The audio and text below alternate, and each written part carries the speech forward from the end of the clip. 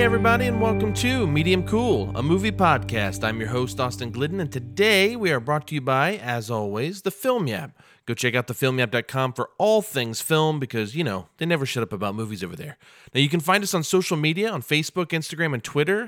You can just search Medium Cool Pod.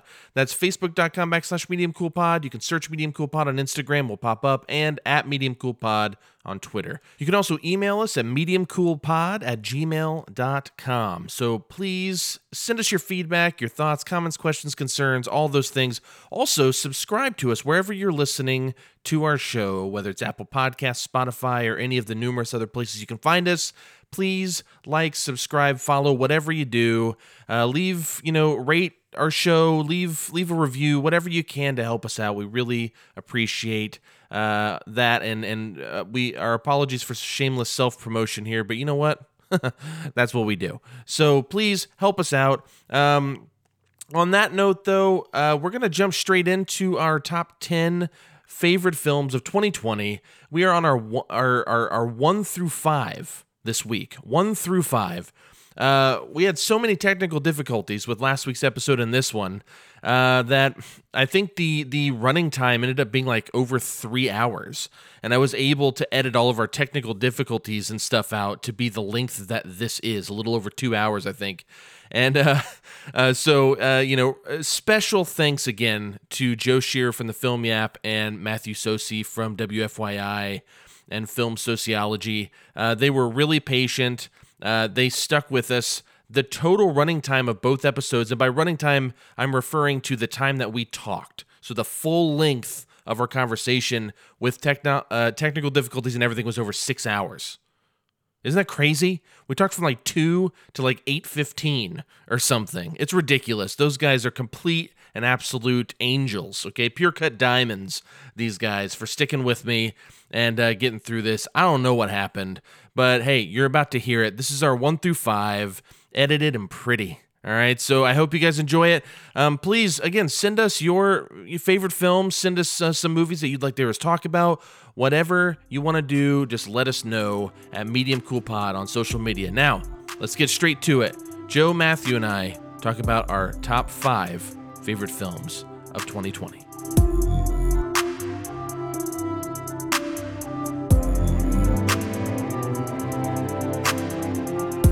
We are here again with Matthew Sosi and Joe Shearer.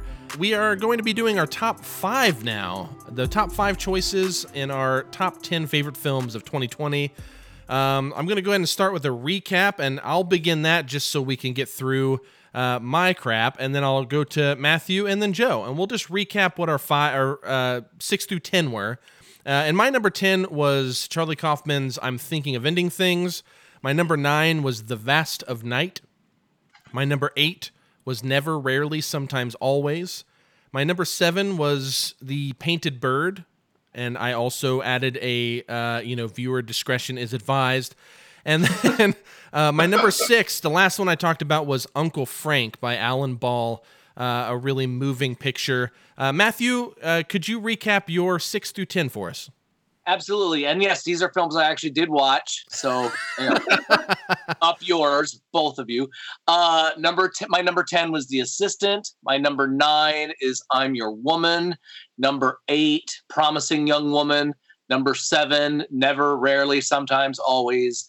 And number 6, The 20th Century. Nice. Yes. And Joe, your 6 through 10, please. Yeah. And let me just say, I saw 200 movies from 2020, and there's still a lot I still haven't seen some of yours, Austin. So, I got to be like, we can't give you too much crap because you haven't seen some of these. So thank you. There's a ton. So anyway, my number 10, The 20th Century. Number 9 was One Night in Miami. 8 is Another Round. 7, Never, Rarely, Sometimes, Always. And 6 was The Glorias. Nice. Yeah, I'm so happy with how Never, Rarely, Sometimes, Always fit with all of us being able to talk about that. But I know we're going to be talking about some of those again. And we're going to go ahead and start with our number 5. And I'm going to let, again, our guest Matthew begin with your number 5. Go ahead and tell us what you chose. All right. My number 5 film from 2020 is the latest film adaptation of Jane Austen's Emma, starring starring Anya Taylor-Joy. I love costume dramas, and this is no disrespect to David Copperfield, but this was my costume period piece film of the year. Of every generation has their stories of Shakespeare, Austen, Dickens, all the classic authors, and it's been a quarter century since the Gwyneth Paltrow version. And what I like, similar to what the David Copperfield film earlier this year, is it moves and it scrapes off a lot of the masterpiece theater aspects of these stories that we've probably seen dozens and dozens of times. At least I have.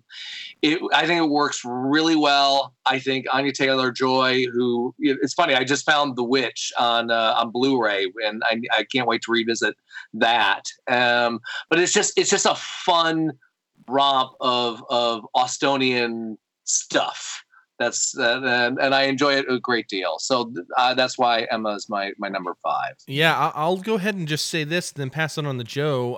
I didn't get a chance to see Emma or the David Copperfield movie. Those were not pressing pictures. Though Emma, as time went on, I had a ton of movies kind of prioritized on my Letterboxd list, and these are ones I want to make sure I get to. And Emma wasn't on there, but as we are here again with 10 lists came out right at the turn of the year, I saw more praise either as honorable mentions or on the lists for Emma. It's one I got to get to, man. So now, see, I'm starting off as the Matthew of the group, but Joe, I'm sure. Go ahead.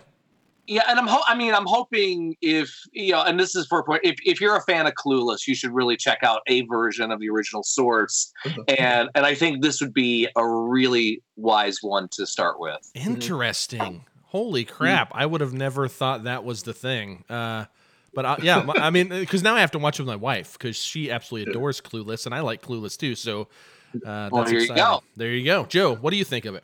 Yeah, I love Clueless also, and I have not seen this movie as well. I also did not see the Personal History of David Copperfield. In your face. Yeah, see, there you go. So you got us on one. Yeah, I love Anya Taylor-Joy, but I tend to roll my eyes at Jane Austen adaptations just because they do it so damn much. Even like any of those, kind of like Little Women last year was like the one you guys all loved. And I was like, screw that. Like I tried to watch that. Like I tried to watch Little Women last year and I was like, I can't make myself care about this movie. I don't know why, but I just don't want to watch it. And I watched like 20 minutes of it and turned it off. That's my, that's one of my personal things. But that's just a cardinal sin to me, Joe, that you just you didn't even finish the movie. Yeah, I just bailed. I was like, I got other things that have a chance of making my list that I can watch. So I bailed. I don't do it that much, but I do it sometimes. If I don't do it that much. Yeah, being a completist is a real curse. But Joe, why don't we hop on to your your number 5 rather? My number 5. We're shifting gears here. Joe Shearer's catchphrase, we're shifting gears here the whole time. Shifting gears, yeah, that's right. Yep.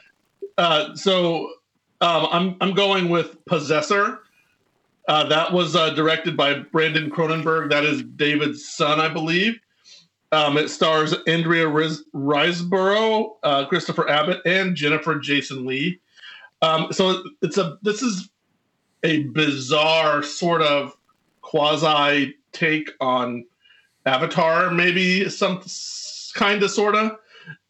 It follows an agent for this kind of strange clandestine organization that they put brain implants inside of people that allows them to take over their bodies.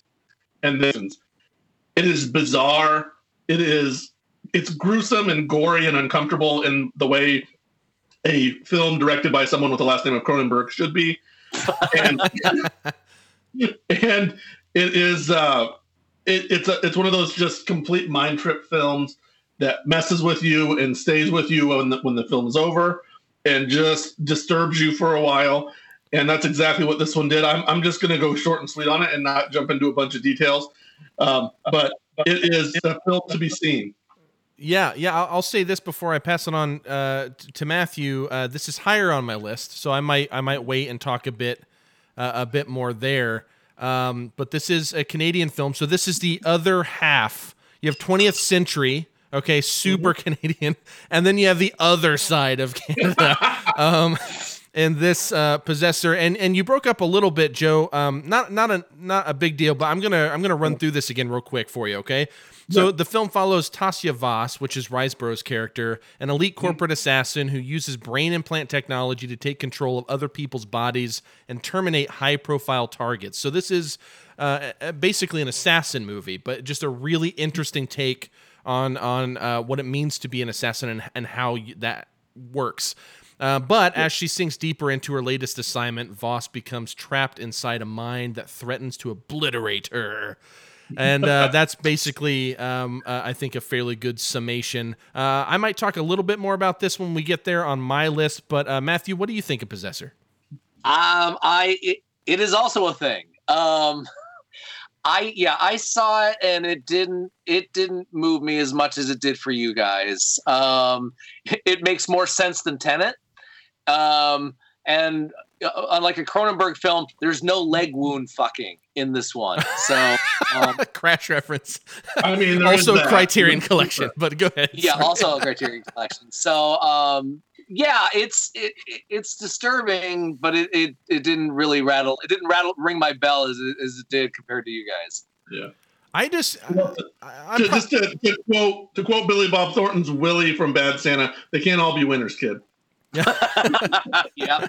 More quotes than ever on this show. I want to say this, and this actually might sum up a lot of what I would say when we get there, so we'll see. But I will say this. Obviously, Brandon is compared to his dad a lot. That happened with Antiviral, also with Possessor as well. I think Possessor, though, takes him into a place where I think Brandon Cronenberg is someone to keep your eye on that will become in the future just like one of those. He'll never be, I'm not saying he should be, but like those big names that started off small and they became huge, like a Nolan or someone like that. He's never going to be that, I don't think, but he's going to be one of those guys, I hope, that in the future we look back and we go, oh shit, that dude's stuff's awesome. And it's like the cinephiles know that guy, right? Maybe not the household name, because I unlike Matthew, the whole time I'm like watching this, not to throw you under the bus, Matthew, but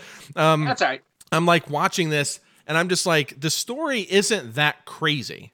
Like I didn't have a hard time following it. I didn't think it was anything overly even unique, but the execution of this shit, man, all the practical effects when they go into, like, whenever she's kind of literally almost like melting into someone's mind, you know, I just, the execution of this is just on a personal level, just right down my alley. Like this, if I'm going to watch some sort of like semi like body horror thriller, you know, or whatever, like this is where I'm going. Like, this is the thing I want. This is what, in a fucked up way, entertains me, because this movie is grim, dude.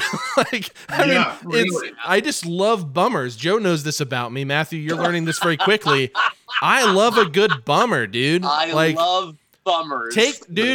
First class ticket to Bummerville. That's what I'm paying for. And Possessor is just, it's a wild ride. But did you want to say something else, Matthew? I feel like I cut you off, man. Sorry. So no, it's all right. So Cronenberg's not going to do a Marvel film anytime soon. I want to see that movie, though. Oh yeah, we all do. It's like when Darren Aronofsky was supposed to do the Wolverine movie, and I was just like, I want to see what that is. Like, I don't even know if it's good, but I want to see that thing. I would love to see Brandon Cronenberg do like The Incredible Hulk or something. Like, give me something that actually has depth that someone can tap into that no one ever taps into, because Hulk smashed, right? Well, here's the problem, though. That would also come with some dubstep remix of the Sad music.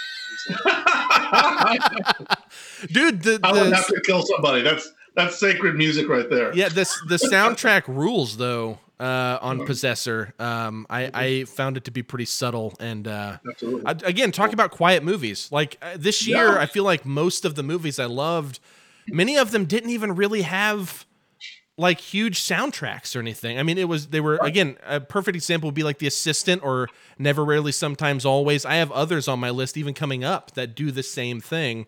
And I just find that interesting because I know I've been out of it for a couple years, but when I was still into it, everything was blockbuster and every movie was still trying to be like Bad Education from this year. You know what I mean? Like that kind of like, it's moving quick, lots of music, lots of snap, snap, snap. And I mean, The Vast of Night, quiet movie. Never, Really, Sometimes, Always. Painted Bird, painfully quiet. Uncle Frank has a nice, soundtrack, but it's like still a fairly quiet movie. I mean, I love that about this year. And Possessor is no exception. Same thing. My number 5 is a movie that I found out because of the IFJA list. There were like 30 movies or something on there, and as soon as I saw that list when it was announced, they all went on my list. I just wanted to try to find as many. This is one that was on there though, and I didn't get to it until like last week or something. And it's by directors James Lebrecht and Nicole Newnham. It's the documentary Crip Camp. Which is, takes place in the early, starts off at least in the early 1970s. A revolution blossoms in a ramshackle summer camp for disabled teenagers ran by hippies, as they say. The experience transformed their young lives and ignited a landmark movement that spanned decades, focused on fighting for human rights and disabled citizens. When this film started, it was one of those that, had I shut it off a half an hour in, would not have been on my list. Like, it would have been one that I might have shut off. It's not that I wasn't engaged, but I don't know. I guess maybe I didn't get it. By the halfway point, I'm already starting to see throwbacks to this camp, right? And like how that actually ultimately affected their lives. By the end, I'm crying. Again, another like, this really, really moved me. But another thing is, I think this film, more so than a lot of other documentaries that were timely for this kind of era, I think this film is super important because it actually fits into 2020 really well. I think, as we watched and still watch fights for racial justice and women's rights and LGBTQ rights, once George Floyd was murdered and we had this huge onslaught of protests and all of these other marginalized groups, started standing up for themselves. And one thing that we never, ever hear about, I feel like, at least in my world and through my lens, is the disabled community. I never hear about this. And the film was incredibly eye-opening for me and moving as hell. And I could not believe that, like, I knew that the disabled community was definitely, like, essentially, like, mistreated and oppressed. I didn't realize up to when. Like, I didn't realize in my lifetime people didn't have, like, ramps. You know what I mean? Like, why would I know that? I am an able-bodied human. Like, I wouldn't know that. And I think that's part of the power of this doc, is it made me realize how not woke I am. And before I move on, Matthew, I want to give you a chance to respond. It's right up there with finding out when women were allowed to have a bank account. Yeah. Seriously, it's that kind of holy shit, really aspect to it. But continue, please.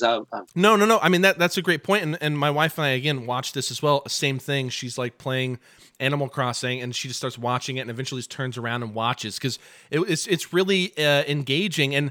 And there's a section of the film. This is one that particularly kind of shook me and moved me toward really loving this more. And it's the moment where the disabled protesters are doing the 504 sit-in, that whole sequence. And watching it's not the same as if like Black Lives Matter protesters did a sit-in somewhere. These people are actually suffering while sitting in. In theory, they shouldn't be able to exist in this place as a protest sit-in because they need such specialized care, but they're doing it anyways. And that kind of sacrifice and determination, And we're talking about, a lot of people with who suffered from polio, cerebral palsy, quadriplegics from a variety of different, it could be from wars or whatever. Like, all kinds of people coming from all different aspects of life, all different, quote unquote disabilities. And these people are there to fight for their rights. And I found that to be just incredibly moving and eye-opening. And, we're in the middle of people fighting in the same way, both using the government, like judicial system and the executive branch to fight for certain rights, but also on the streets, and I love that. The other thing I want to bring up, and then I'll let you guys, if you have a comment on this, I also love how they also allowed room for one of the cerebral palsy interviewees, Denise Jacobson, someone, like I said, who has cerebral palsy, but like they allowed her to discuss sex and sexuality, which I thought was like really empowering. Like I really love this because we don't think of people with disabilities as sexual creatures. It's like if you have a what many would maybe call like I already lost the phrase I was going to use, but something to like cerebral palsy, like something that severe from most people's view. They're immediately like asexualized, right? And it's really great that like Denise talks about like having sex with this bus driver and then like going on because like she was pregnant and someone's like who, wait, you had sex? Like what's like he was so baffled by this that it led her to go get a master's degree in human sexuality, just almost like as a fuck you to like all these people. Wow. I mean, like those types of scenes were just unexpectedly powerful to me. I'm assuming you've both seen it. Let me know if you have. I'm going to go ahead and start with Matthew. And what'd you think of this? Well, first off, let's never forget the sexual dynamo that was Stephen Hawking. So, Yes. that man, hey. So anyway, I really, really love this film. It really bummed me out. This is probably my number 11. Yeah. It's as you have already said, as far as the importance and the parallels of what's going on today. And I'm a sucker for and I put this in the same category as the stories like Standing in the Shadows of Motown or 20 Feet from Stardom, is the fact that these folks finally get to tell their story. Yes. And they're lovely, cool, interesting people who get to tell their story. And that's on top of all of the stuff that you had already mentioned. Yeah. It's so really, really happy that this is on your list, and I hope more people get to see it. I should mention it's a really good year for documentaries. Oh and my I God, think a lot of documentaries, because of the pandemic, got more views, and it helped that it was a particularly strong field this year. And I know we've already mentioned some stuff, and another one is coming. But I'm really happy about this film. Same for me with another one coming, actually. But the documentaries, Joe, I can't wait for our 2020 wrap session because I just want to talk about docs almost the whole time. I just feel like every doc I saw was good, to varying degrees maybe. But it's funny because whenever you're looking at lists as a critic, like when you watch so many movies, like I said, I saw like 60 movies in 4 weeks or something. And when you watch that many, it's difficult to remember every nuance of every movie. So you kind of rely on your notes or on, your ratings maybe. And a large part of this is ratings. So would I rated Crip Camp higher than all the other ones below it, and it's like, it kind of, this is where it was. So I'd have to maybe do some more thinking on where maybe it should be, but I'll tell you what, it's on the list and it wouldn't be kicked off for sure. I love this movie. You can watch it on Netflix. It's just ready to go. And I want to say something before I pass it to you, Joe, if you have anything to say. Whenever I went into this, it was on the IFJA list, so that's a big reason why I wanted to see it, because I thought maybe it would be on one of your lists, or something, and I just wanted to try to cover bases.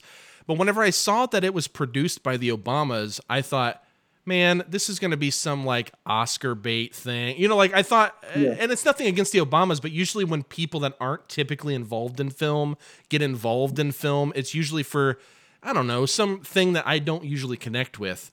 And that is not the case here. I mean, it's almost like they made the film and then the Obamas were like, let's put our names on this so you can get more views, because this is a powerful thing. Joe, did you want to say something? Well, I will. Number one, I'm going to say, yes, it was a very strong year for documentaries. At one point, I think like 6 of my top 10 were documentaries. Obviously not the case now, but there were a ton. Having said that, this is not one that I got to. So I have no excuse. I have even doubly so because I have a friend who I actually have met through the movie screening community, who is in a wheelchair, and he actually told me about Crip Camp months before it was on any of our radars. I think he saw it on HBO or whatever platform it was on, and was like, "Hey, have you seen this? You need to watch it." And I was like, "Oh yeah, I'll get to it." And I promptly did not. So so that's my shame. Maybe I have to watch it tonight as my penance for that, but. I have heard a lot of good things about it, and it's nice to see it on your list, certainly at this point. And as far as documentaries go, I have another one yet to go on my list as well. Nice. So Joe, is Sir Paul humming? Yes, pretty much. We love inside jokes. So he's talking about Richard Probst, one of our fellow critics, and no, I'm actually not talking about Richard. No, I'm talking about someone else. Yeah. Oh, really? Yeah. Uh-huh. Yeah. Well, color me stupid, and then I'll shut up. Well, I mean, Richard was actually long before Richard was championing it himself. Okay. Again, will be strike 2 against me. Now that you say that. Yeah, it's glad to help. It's funny. So, go ahead. Richard's been a guest on my show, and his intro is probably one of the reasons why Film Sociology never became a bigger show on the FM airwaves. He loves it and I love it, but it's questionable in its content. So we'll leave. I mean, I'll just say this, and then we can move on. Oh, go ahead, Joe. Sorry. Yeah, I'll just say Richard is a double amputee, so also is in a wheelchair, and he is very, very fond of making jokes about his lack of feet, and it makes us all very uncomfortable / amuses us, because it's really difficult to kind of join in on that, but at the same time it's great to appreciate the way that he approaches the whole thing. So I took a couple of those jokes and spliced them with a Beatles song and dialogue from Wild Wild West. Oh my God. And if you can figure that out, you're in good shape. Yeah, that's awesome. I'll just say this before we move on to Matthew's number 4. Another thing that I love about Crip Camp, real quick, is it's also in a year where I feel like there's been even way more representation of not only great female leads, but also like African Americans leading movies this year. I love this as a film of representation as well. Yes, it's a doc. Yes, these are real people. But again, we've all kind of hinted at this or directly touched on it. What other movie has done what this movie does for the disabled community? I can't think of one. There might be one that exists, but at least this one has a platform like Netflix to be able to reach such a wide audience. And, this movie, if someone's not used to being around disabled individuals, this movie might be a little uncomfortable at first, because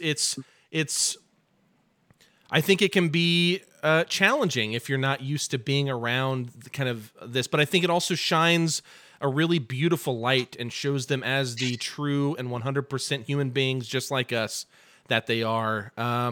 And I don't know, I found this film to be incredibly, incredibly powerful. Again, it is ready to stream on Netflix, so go check that out. Matthew, why don't we move on to your number 4, brother? What's that? My number 4, as we are sticking in the documentary genre, this is the highest rated documentary for me on my list, but it's the documentary Time. Oh. And it is a woman, Sybil Fox Richardson, mother of 6. Crazy. also served time, is fighting to get the release of her husband, who's in a 60-year prison sentence for bank robbery, of which she was a part of. Served her time and has since gotten out, become a business person, a businesswoman, an entrepreneur, and fighting to get her husband out of jail. And it's a combination of home videos from them. And early on, I wondered if, oh God, is the whole thing going to be shot like this? But it is spliced in with new footage of her trying to get her husband out. And we've mentioned already about the political world, the social world that we were in with 2020 and all that. And that covers this and the stiff sentence that she has. But this determination of this woman, the moment you see of her getting frustrated, even though she is a business-wise, entrepreneur-wise, a very smooth operator, but to see her determination, frustration, and not really to give away anything, but when the film ends, I let out as big an exhale as I did watching this that I did watching Free Solo. Yeah. It's that powerful. Dude, Time, it's literally my number 15, like on honorable mentions I have. It like just didn't, it didn't quite get there. I adore this, man. I mean, as someone who's taught public speaking for years, what a powerful speaker she is. You know what I mean? Because I think it defeats this idea that criminals are a certain way. Like, she was convicted for a crime that she was a part of, but she's not who you think that. Like, whenever I heard that, even I was like, almost like, oh shit, she was involved in, like, interesting. Because she's just not who many people, I should say, would expect. And she is just a really powerful speaker, a strong mother. And just to clarify, and it's something I love about the film, we're not talking about someone who was innocent of the crime. She's trying to get her husband out of jail, and he did the thing. It was just an unfair sentence and unfair circumstances she's fighting.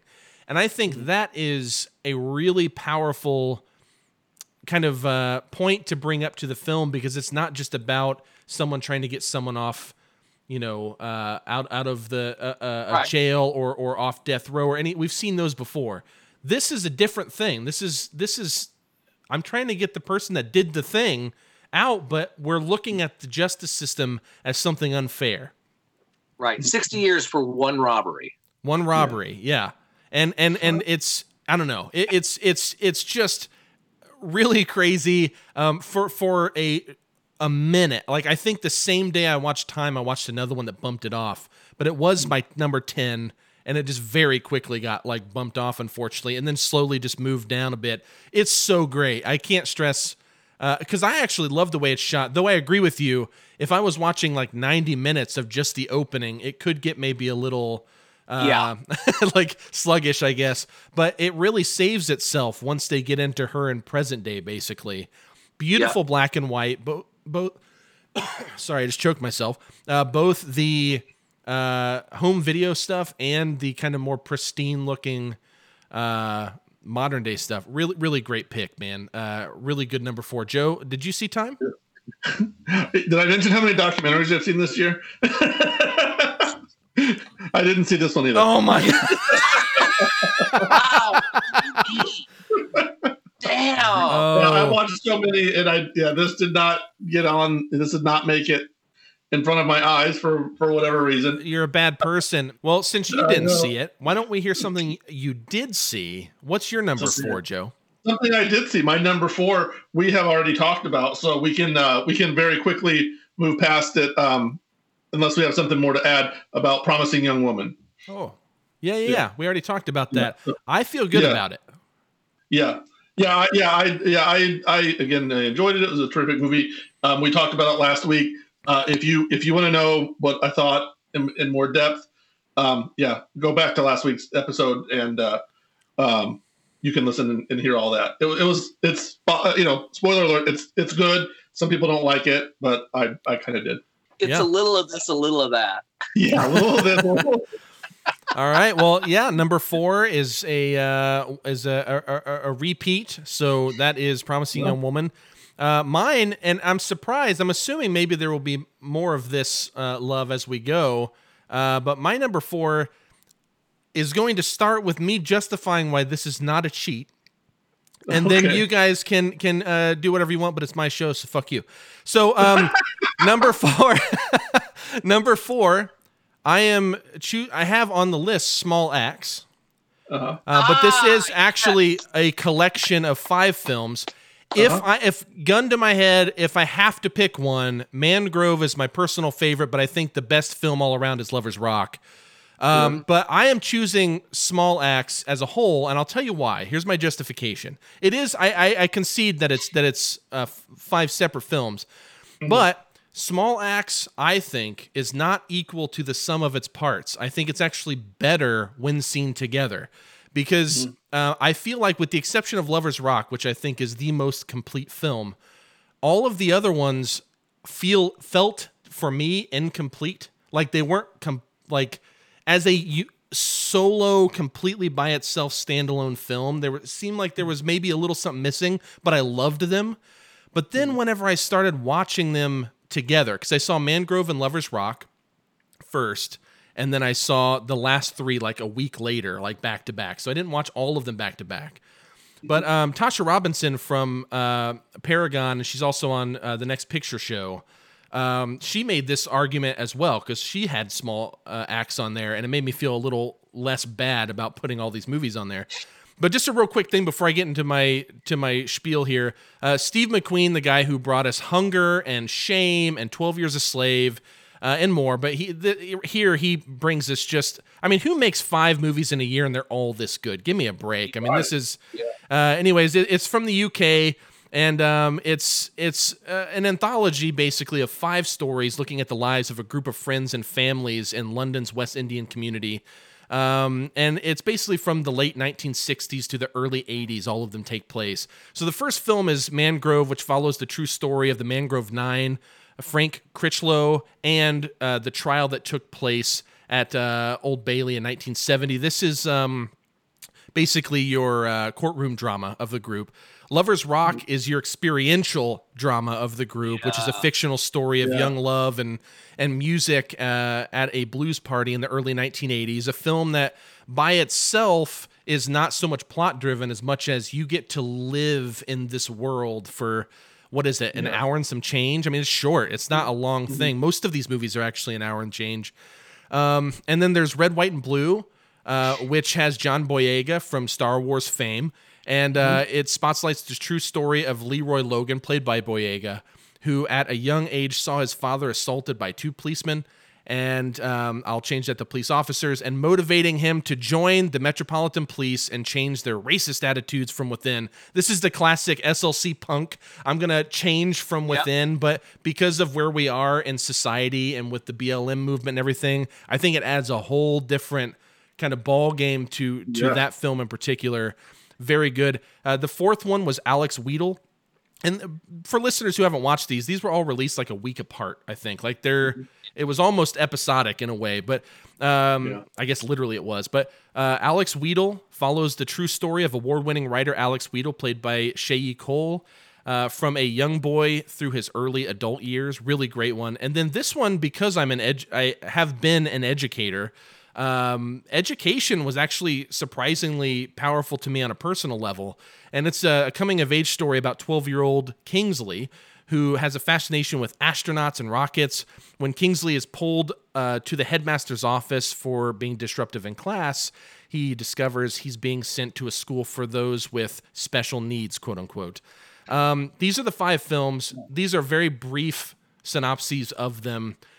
Each of these films, I think I gave around a 4 out of 5 each for all of them, but all together was a higher rating. Like, luckily, Letterboxd lets you just do Small Axe, like just the one.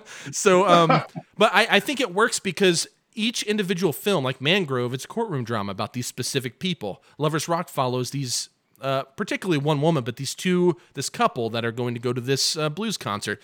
You know, you have, or the young lady and her friend, rather. Red, White, and Blue is Boyega's character becoming a cop and trying to figure that out. These are all individual stories, but when you watch them together, it's less about them being complete stories and more a moment, a projection, a view of what it was like living in London in the 60s through the 80s in this West Indian community. And again, I think it is more than the sum of its parts. I think altogether this is actually a feat that I can't think of many other filmmakers that they could pull off.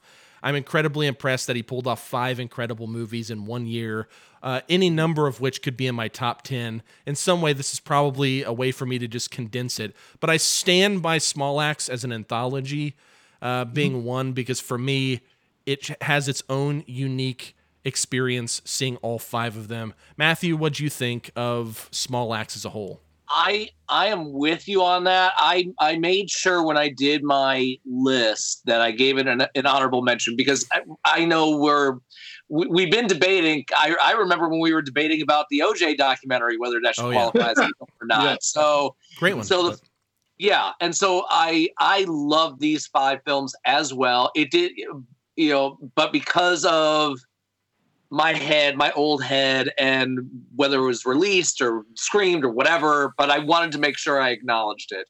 Mm-hmm. So, but yeah, I loved all 5 of these stories. By the way, it's a reggae house party. Just saying.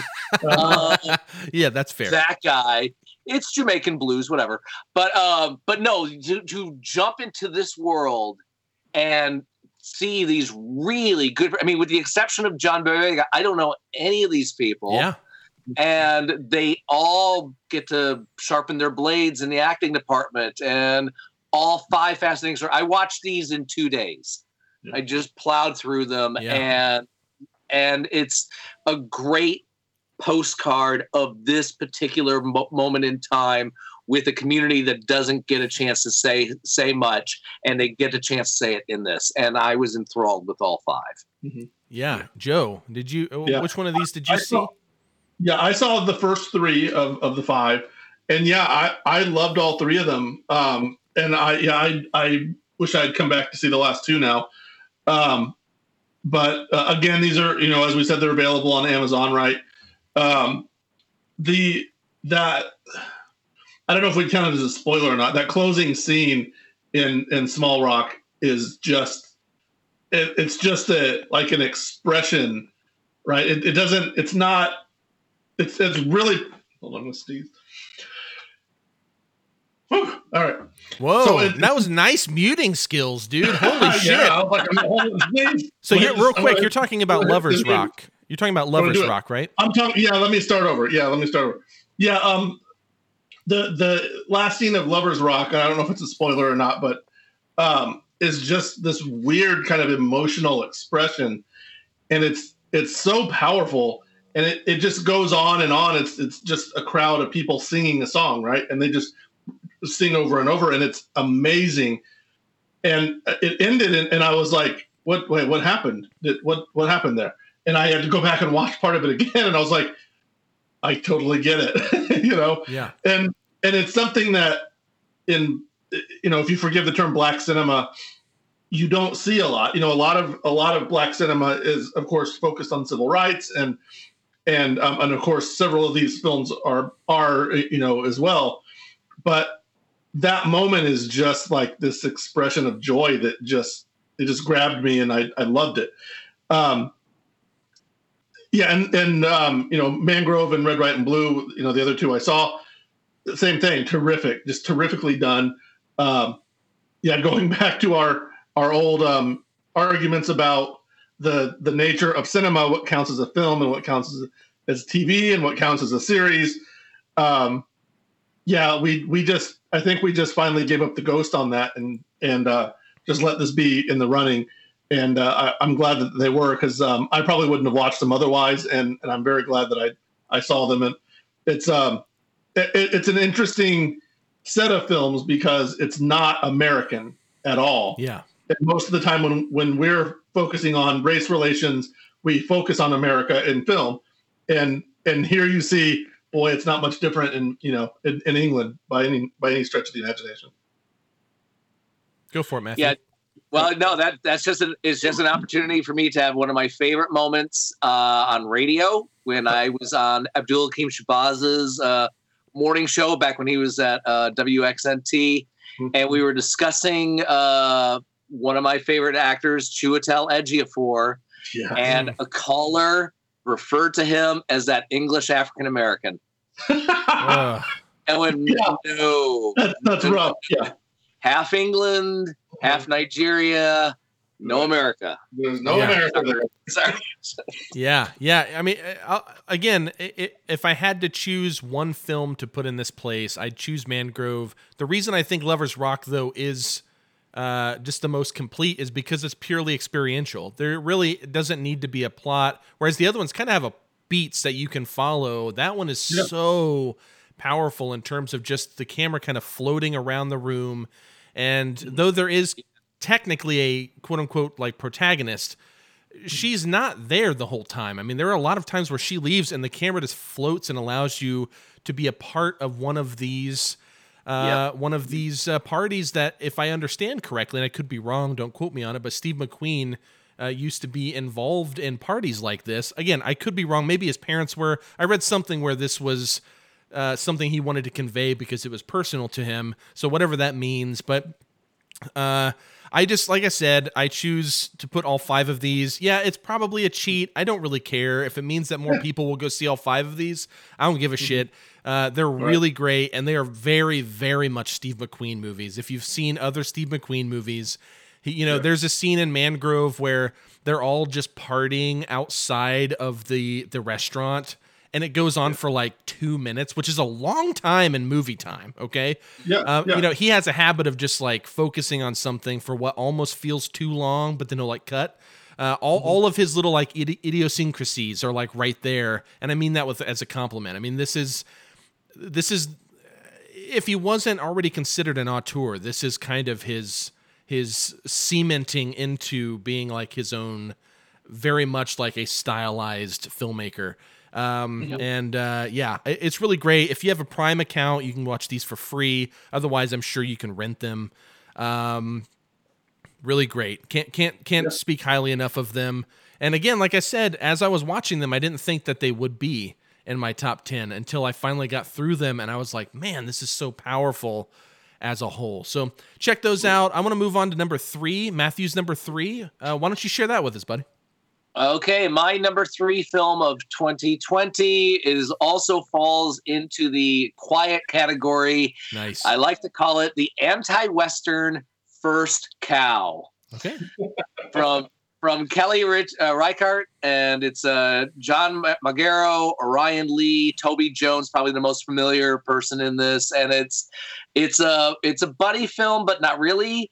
It's a Western, but it's not, and it's a cook, the kind of stock character of the cook who was on a trail, who teams up with a Chinese immigrant, and they start a little business of making successful and delicious biscuits, but they're stealing the milk from the cow of a wealthy business owner played by Toby Jones. And there's the kind of the twist on the Western, because it's not a gun. There's no gunfights and there's no showdowns per se. There is, but there isn't. But it's not in the Ford, Leone, what have you sense of it. You have this really fun collaboration, this kind of odd coupling, and Kelly, the director, has done another what I call anti-Western called Meek's Cutoff, of course. Also did Wendy and Lucy and Old Joy, but it was just fun to watch these guys operate. And when it felt like it was going to fall into a Western territory, the traditional Western territory of when there's a chase or there's a posse of sorts, it dodges that, I should say. Yeah. It's a really understated and really enjoyable. It's kind of the art house buddy film. Yeah, and I enjoyed being in this section of Oregon for the time that I did. Yeah, Joe, do you have any feelings you want to share? I'll go last. Yeah, I enjoyed this movie. Maybe not as much as you, and not as much as a lot of other people who nominated it. But it was just a fun movie. It was the kind of movie where I was about 25 minutes in, and I'm going, "What is this movie about?" And and then I'm like, oh, this movie really is about these two guys milking a cow in the middle of the night and making biscuits for people. And then when I said that to myself, I kind of grasped the gravity of it, right? I'm like, oh, well, yeah, so this guy is gonna, it's his cow, and his cow's not gonna give any milk, and he's gonna get pissed and want to kill him, right? So,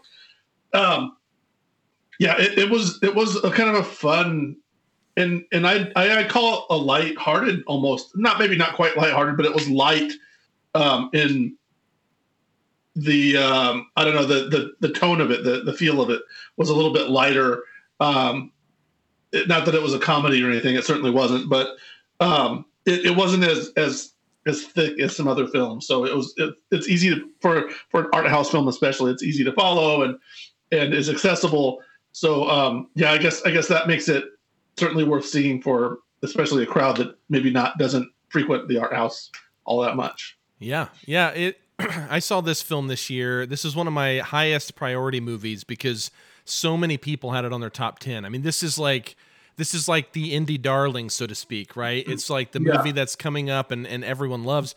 Now, full transparency, Kelly Reichardt is an entire blind spot to me. I never got around to Meek's Cutoff, Old Joy, Wendy and Lucy. I never got around to any of them. Yeah. She, every year, because back then when those movies were coming out, I was doing the end of the year cram top 10 lists.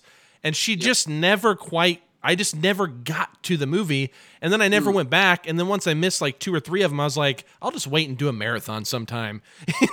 And then I just kind of intentionally just like skipped them, knowing that eventually I would go back and just watch them. But because this one was so highly regarded, this was my first Kelly Reichardt experience. So I don't know kind of where this fits in or how like solid Kelly Reichardt this is. Maybe you guys can tell me in a moment, but I gotta be honest, and I feel bad. I feel like Matthew, you and I have like gotten along great. We're like new best friends. This is gonna be fantastic. You're not gonna like this, are you? No, I really didn't connect with this one. Unfortunately, I didn't dislike it. I was just so neutral on it that like after I finished, I was kind of like, okay, and then I like moved on. I'll tell you this though. Having said that, I'm trying to find the guy's name here. Would it have been better if a Cronenberg directed it? No, but if there was a chase scene where bullets went backwards and no, I'm just kidding. No, we don't need to talk about Tenet. But anyways, yeah, right. I'm looking this up because I want to find the guy. I guess it's John Magaro. Yes, that I loved that guy in this movie. The cook. And like he was, I really loved his. I loved how when he would milk the cow, he would just talk so sweetly to the cow, like they were like buddies. Like those moments, I really, really did like. The first hour of this, it's funny that I'm the guy that puts the Painted Bird on my list, and I'm about to say I felt sluggish. But watching it, the first hour of this it just wasn't connecting with me. But I'll say this: the last half, though.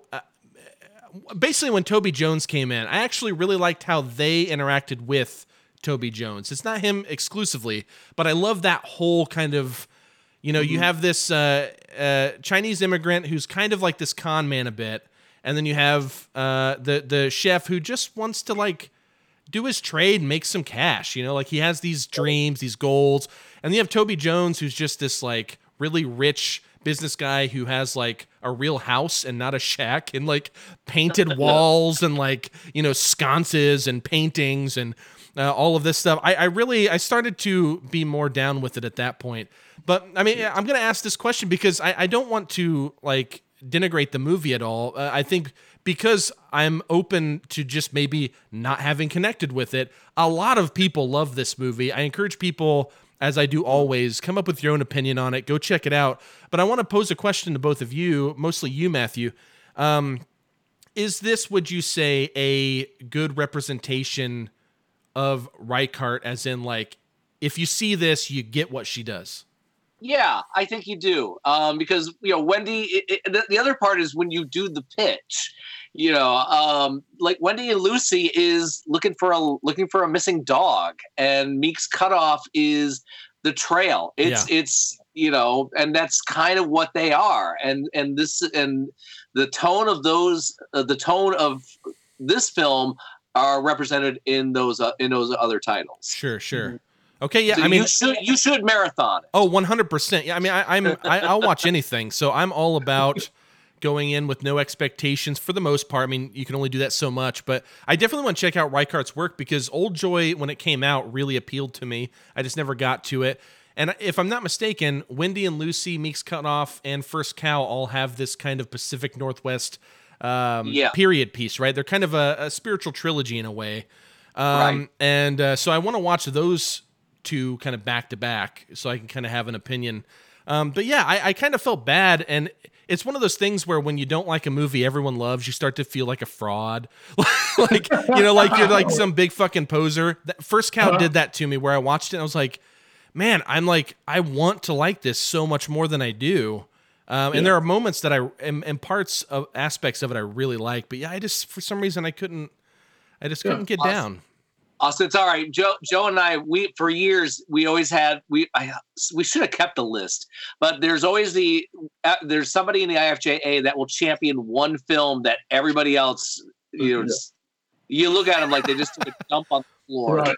Or vice versa. So it's okay. This is yours. Congratulations. I can say because we love Lou Harry so much, Ramona and Beezus was like the first one of those that one of us, Lou Harry, just went on and on about how much he loved that film and I don't know about anybody else, but I watched it and I thought, okay, that was a perfectly fine call, for that was perfectly fine film for, preteen girls, but it didn't strike me as anything great. Yeah. But yeah, but otherwise it wasn't great, but I'm kind of in the same camp as you. I mean, it was, I went back and looked, I have it as number 47 on my list. So, certainly not, I guess it's the upper quarter, but upper 25%. But I was, it didn't blow me away the way it did other people by any means. Go see it. Fun. Yeah. Darn it. Way to go, A24. Yeah. So that is your number 3, I believe. That is. And Joe, why don't you share your number 3 with us? Yeah, my number 3. And we'll talk about it. And I think maybe this will be fun to give Matt his chance to talk about this because we devoted a whole long bit of bonus content to this film. And that film is the documentary 76 Days. So that's my number 3. So 76 Days follows inside of hospitals in Wuhan, China, at the outset of the COVID-19 pandemic. So this is the early days of the outbreak before it got here and before Donald Trump told us not to worry about it. And then, don't worry about wearing those masks. And then some people like to, but anyway. So basically this is a look inside of the hospitals. The cameras are following nurses as they are going through the wards and treating patients. And there are elderly people who are wandering around sick with the virus who don't really understand what's going on. They're not allowed to see their children or their families. There are pregnant women, and there's also, to me, most harrowing, a large room of some sort at some undisclosed location in the hospital, which is essentially the queue to be treated. And it is a large group of people who are all sick with COVID but unable to find beds, so they're essentially standing in a room. Yep. It's a complete, to me, a real life, just a nightmare to see the seriousness and severity of what this is that we're dealing with. In an age where a lot of us who are more privileged, can say things like, well, 99% of the people who get it don't die, and it's just the flu and blah, blah, blah. Watch this documentary and have your mind changed and see what the effects can be to people who are who are suffering the worst effects of it. And also, I would say go back into our archives and take a look at our bonus content where we talk to the epidemiologist Eileen White, who is from Indiana here, and hear her thoughts on it. She has some amazing insights, and she has been in many ways a victim of. She had COVID herself and has had long-term effects from it, and she also had a really interesting experience with her job that she resigned because of the politics behind all this stuff. So, but anyway, it all kind of just ties into the giant package that is the COVID pandemic that has just rocked the entire planet. And this is a very good illustration of the worst case of that. Yeah, the bonus content that Joe's talking about, we also talked about in that Totally Under Control, which was kind of the whole reason we got together. And it sounds to me, because you talked about it then, and I believe you did a Film Yap article with Eileen about 76 Days. I actually haven't gotten around to seeing 76 Days yet, but it is one that I knew was on your list and I needed to get to, and hopefully before our 2020 wrap, I'll be able to see it. But yeah, it seems like, Totally Under Control and 76 Days are also going back to double features that maybe you don't want to watch because it's depressing. But I'm always up for Bummerville. So those two are seem to be really good companion pieces if you want a good understanding of COVID. And one more thing before I pass it to you, Matthew. I'm also blown away. We talked about this when we talked to Galen Ross, and how do people make documentaries of this caliber in 5 months?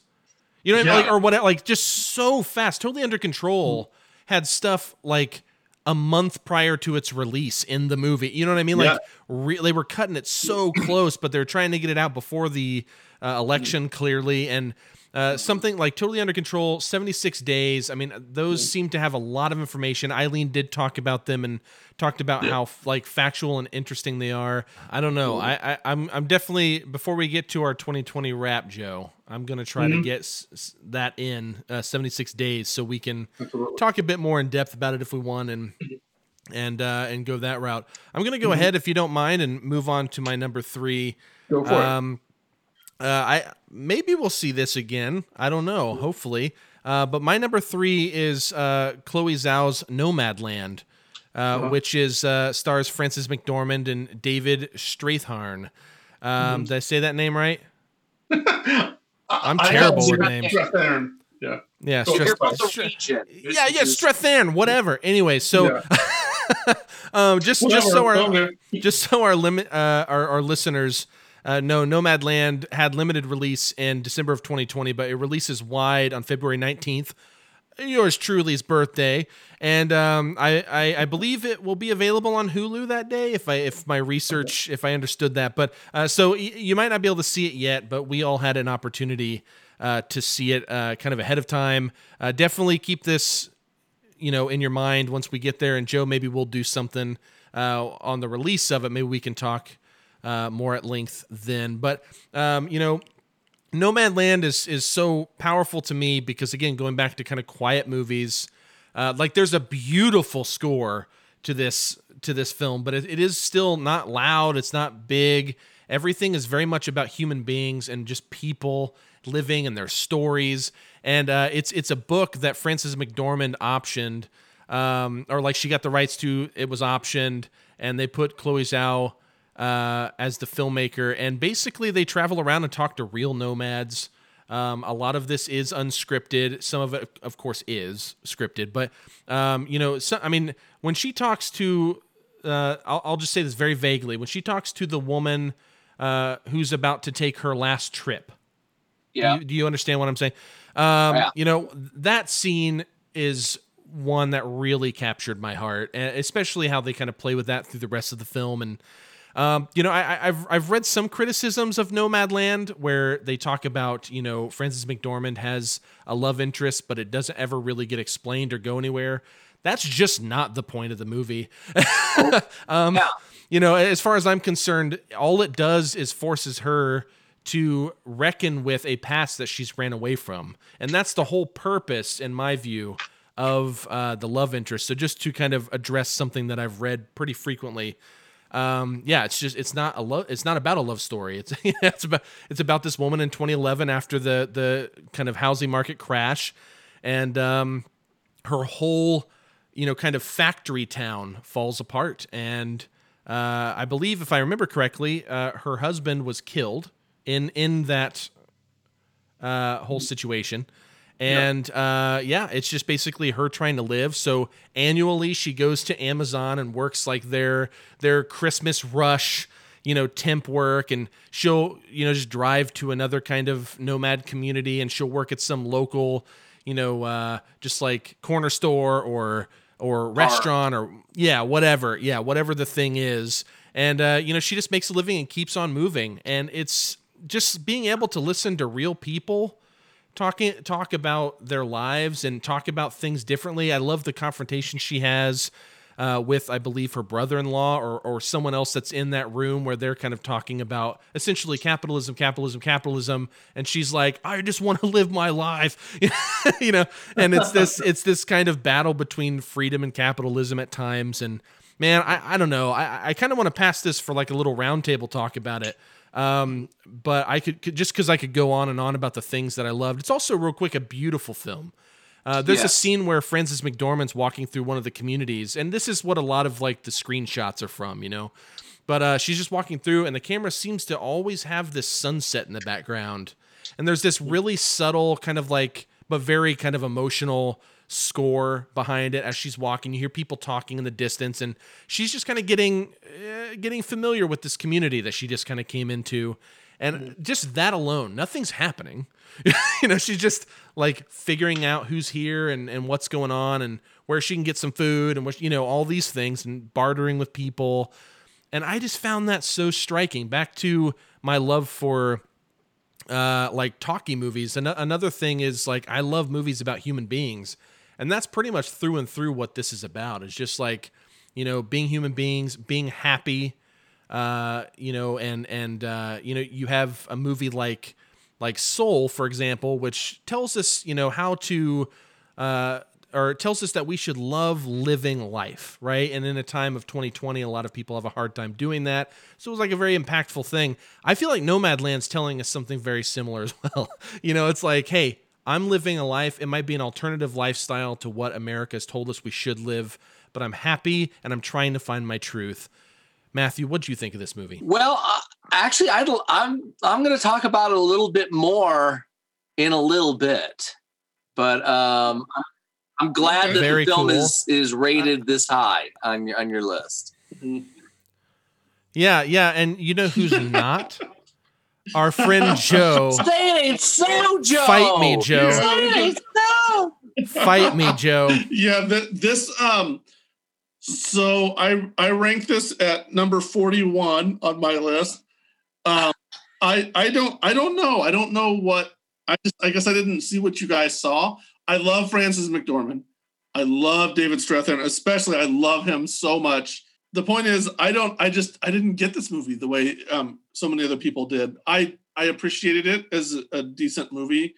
I enjoyed it, but I didn't think of it the whole time I was watching it. I never thought this is one of the 10 or 20 or 30 best movies I've seen this year. It was just another movie to me, and it surprised me to see it get so much love. I thought. My personal number one, I thought, was far and away the best movie of the year, which, I obviously won't give up quite yet. But I don't know. This one, I appreciated but didn't love a whole lot about this movie. And I just felt like it went from one thing to another. And again, I appreciate what it was. I just thought what it wasn't the best thing in the world. But I'm probably in the minority on that. I'm pretty sure I am, considering, this was the IFJA's number one movie of the year. It sounds like maybe it was somebody else's number one movie of the year on this call or on this podcast. So yeah. Yeah, I'll let somebody else talk. But since I know that we're going to come back to Nomadland, I'm going to go ahead and move forward. Like I said, this comes out on my birthday, February 19th, and I believe it'll be on Hulu. I know I can speak for Matthew and I and say you should definitely check this out. And I guarantee this is going to be an Oscar contender of some sort, if I had to guess. I mean, this is a pretty easy prediction, I feel. Yep. So definitely check out Nomadland. And hey, if you agree or disagree, let us know. And if you think Joe is completely fucked, then tell him. That was my number 3. I want to move on to Matthew's number 2, man. What's your number 2? All right. My number 2 is Ma Rainey's Black Bottom. I love the fact that, first off, that Denzel Washington is committed to producing all of August Wilson's plays. He's already done that with Fences. Mm-hmm. And we go into the story of course, singer Ma Rainey, played by Viola Davis. Chadwick Boseman is in this. Glenn Turman. Really happy Glenn Turman's getting some love. He's a career that guy. And it's about a recording session between Ma Rainey and her band. The fact that there is there's some conflict in the group, as well as Ma and the group and the record label and the recording studio. And I love this world, obviously, because I have a blues program on Saturday nights, and it captures that world beautifully. And it's barely it's like 94, 95 minutes.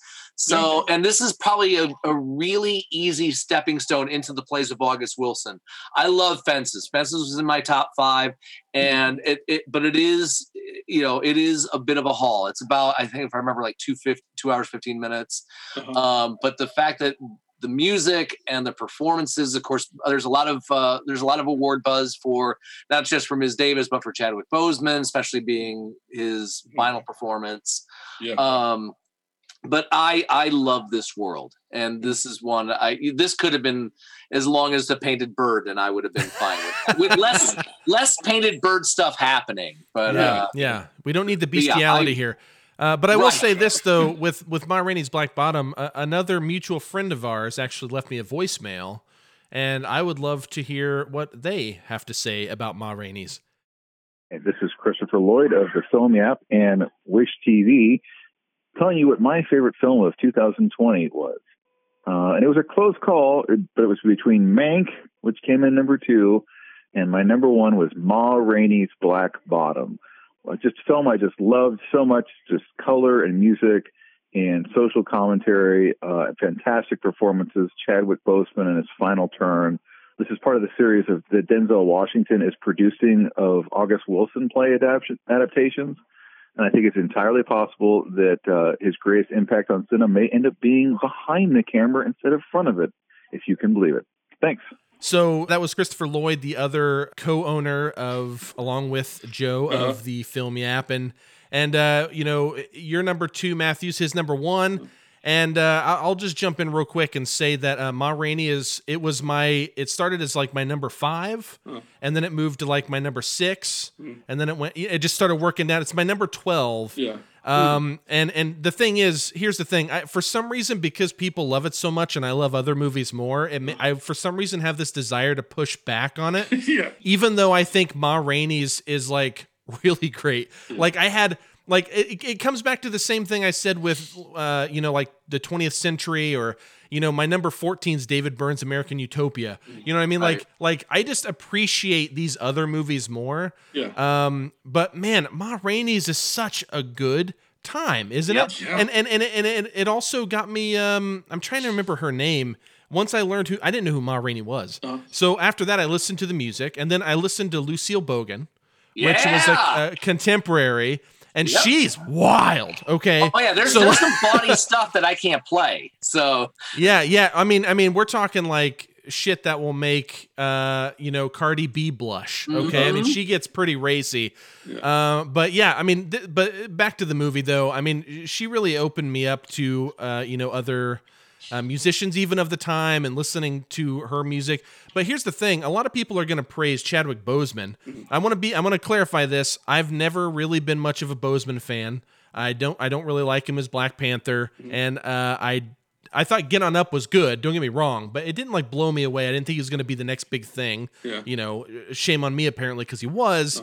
But man, this made me like him. Yeah. Cool. I mean, some of the monologues he has in this, I just don't really gravitate toward kind of, I don't know, the idiosyncrasies he has. But man, they fit this character, Levy, really great. But I have a fucking siren going by my house. Anyways, but I'll tell you the person that blew my mind, though, because I feel like Chadwick Boseman, probably because it's a posthumous performance, so to speak, you know, release. But and also just because he's good in it. But nothing can touch Viola Davis here for me. Yes. Yeah. I mean, is anyone better than her? Oh my God. She is so good when she's two things. I'm gonna gush, even though I was sitting here talking about I could just rip into it because I have pushback. But this tells you I actually really do like it. And up until like 2 days ago is my number 10. So, but anyways, it's there's a scene where she is sitting with. Who's she sitting with? I think the band leader, Coleman Domingo. Yeah. Yes, thank you. Yeah, and she's sitting with him. That conversation where she wants a Coke, like just that whole scene, is really great. But I'll tell you the scene that I loved more than anything that like made me feel the way that Chris Lloyd felt, and a lot of people felt, where this kind of seemed. I hate using this phrasing personally, but it kind of like elevated me in a time like 2020 where.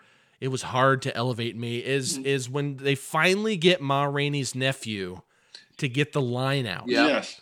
And they all unexpectedly almost fumble over themselves because they didn't think they were going to keep going, but they get into it. Yeah. Personally, in terms of writing, I do wish that they had maybe waited to make it a downer a little later. Because like immediately afterwards they didn't get the shot, you know, or like the clip. Yeah. But man, what a freaking awesome scene. Yeah. You know what I mean? Like Absolutely. just how they're all playing. It's like the first time in the movie where everyone seems to kind of be on the same page, and just the way the camera floats between each character. Really great choice. Joe, I'm pretty sure that we're going to talk about this some more, but you want to say something now, or you want to say something later? I was going to say, you guys are torpedoing my the end of my list. So why the hell not? Let's blow it up. Ma Rainey's Black Bottom is my number 1. We've talked about my number 2 already. We're talking about my number 1 now. Viola Davis, my God, was a force of nature in this movie. Yep. And I don't know if she put on a little bit of weight or if she was wearing a suit or what it was, but she was physically bigger than most everybody else in the movie. And she was certainly in character bigger than everybody else in this movie. And she dominated every scene that she was in. Yep. Yeah, that scene with the Coke is, when I'm talking to people about, and I've talked to quite a few people about this movie actually recently, that's the scene that always pops into my head, is that she has, these are Black people who are dealing with a white music label, and in your mind in the 1930s, this is going to be like the Black people are going to be subservient to the white people, but Ma Rainey knows what she has, and she understands the power that she holds, and she holds it right in front of everybody, and man or woman, white or Black, and she's like, I'm not going to do shit unless you give me what I want. The Coke. And that's Coke, Coke was the best, where they're like, yeah, we'll get it. Let's just go ahead and start. And she's like, we're not doing anything until I got a Coke in my hand. And and go ahead. Actually, Matthew, go ahead. I think Viola Davis has become she's in that illustrious group. She's always great, even if the material is not. Mm-hmm. And you don't, and you have to maybe go back to the early work, but even then, you don't. Even somebody like Suicide Squad, she's one of the best things about Suicide Squad, and absolutely dominates. Yeah. And Chadwick Boseman, I watched him and I thought, man, he's a slam dunk to win, the Best Actor this year for this. I don't know if he still is, but it certainly you say, well, it's a sentimental favorite because he passed away. and and he was loved by so many people, in this short time that he was, in the spotlight. But man, yeah, that the scene where he is, he's so like happy-go-lucky most of the time, and they're giving each other a bunch of shit the whole movie, and then suddenly somebody talks about how subservient he is to the white, Yep. and he just turns on a dime and absolutely snaps, and it was such a perfect moment. It immediately just showed, like that's his character, like that right there it is. Mm-hmm. And then later on, he has some. He and Viola Davis have some great scenes together. Coleman Domingo, who you talked about earlier, is the guy that I really, when I saw him, I was like, yes. Yeah, he's great. Yeah, I love it. I started. I had never heard of him until I saw him in Fear of the Walking Dead, which is not a great show, but he's terrific in it. And and I saw him here, and I thought, wow, that is, that's great casting. I love him, and he's probably right with them. And you in that scene you mentioned, Austin, about when Ma is talking to him, it's like they're the mom and dad of the band. Yeah. And Yeah.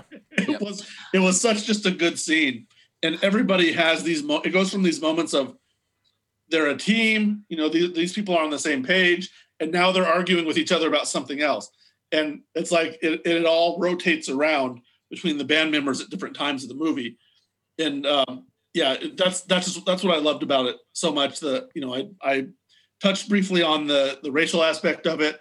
And I think that's what I liked about it so much, was the way it was able to turn all of that on its head, and and kind of create this. It's not quite an alternate reality, but it sure feels that way, for that time period. So I love this movie. I can't express enough how much I liked about it. And yes, Glenn Turman, way back since Gremlins for me. Really, for me, it was Cooley High.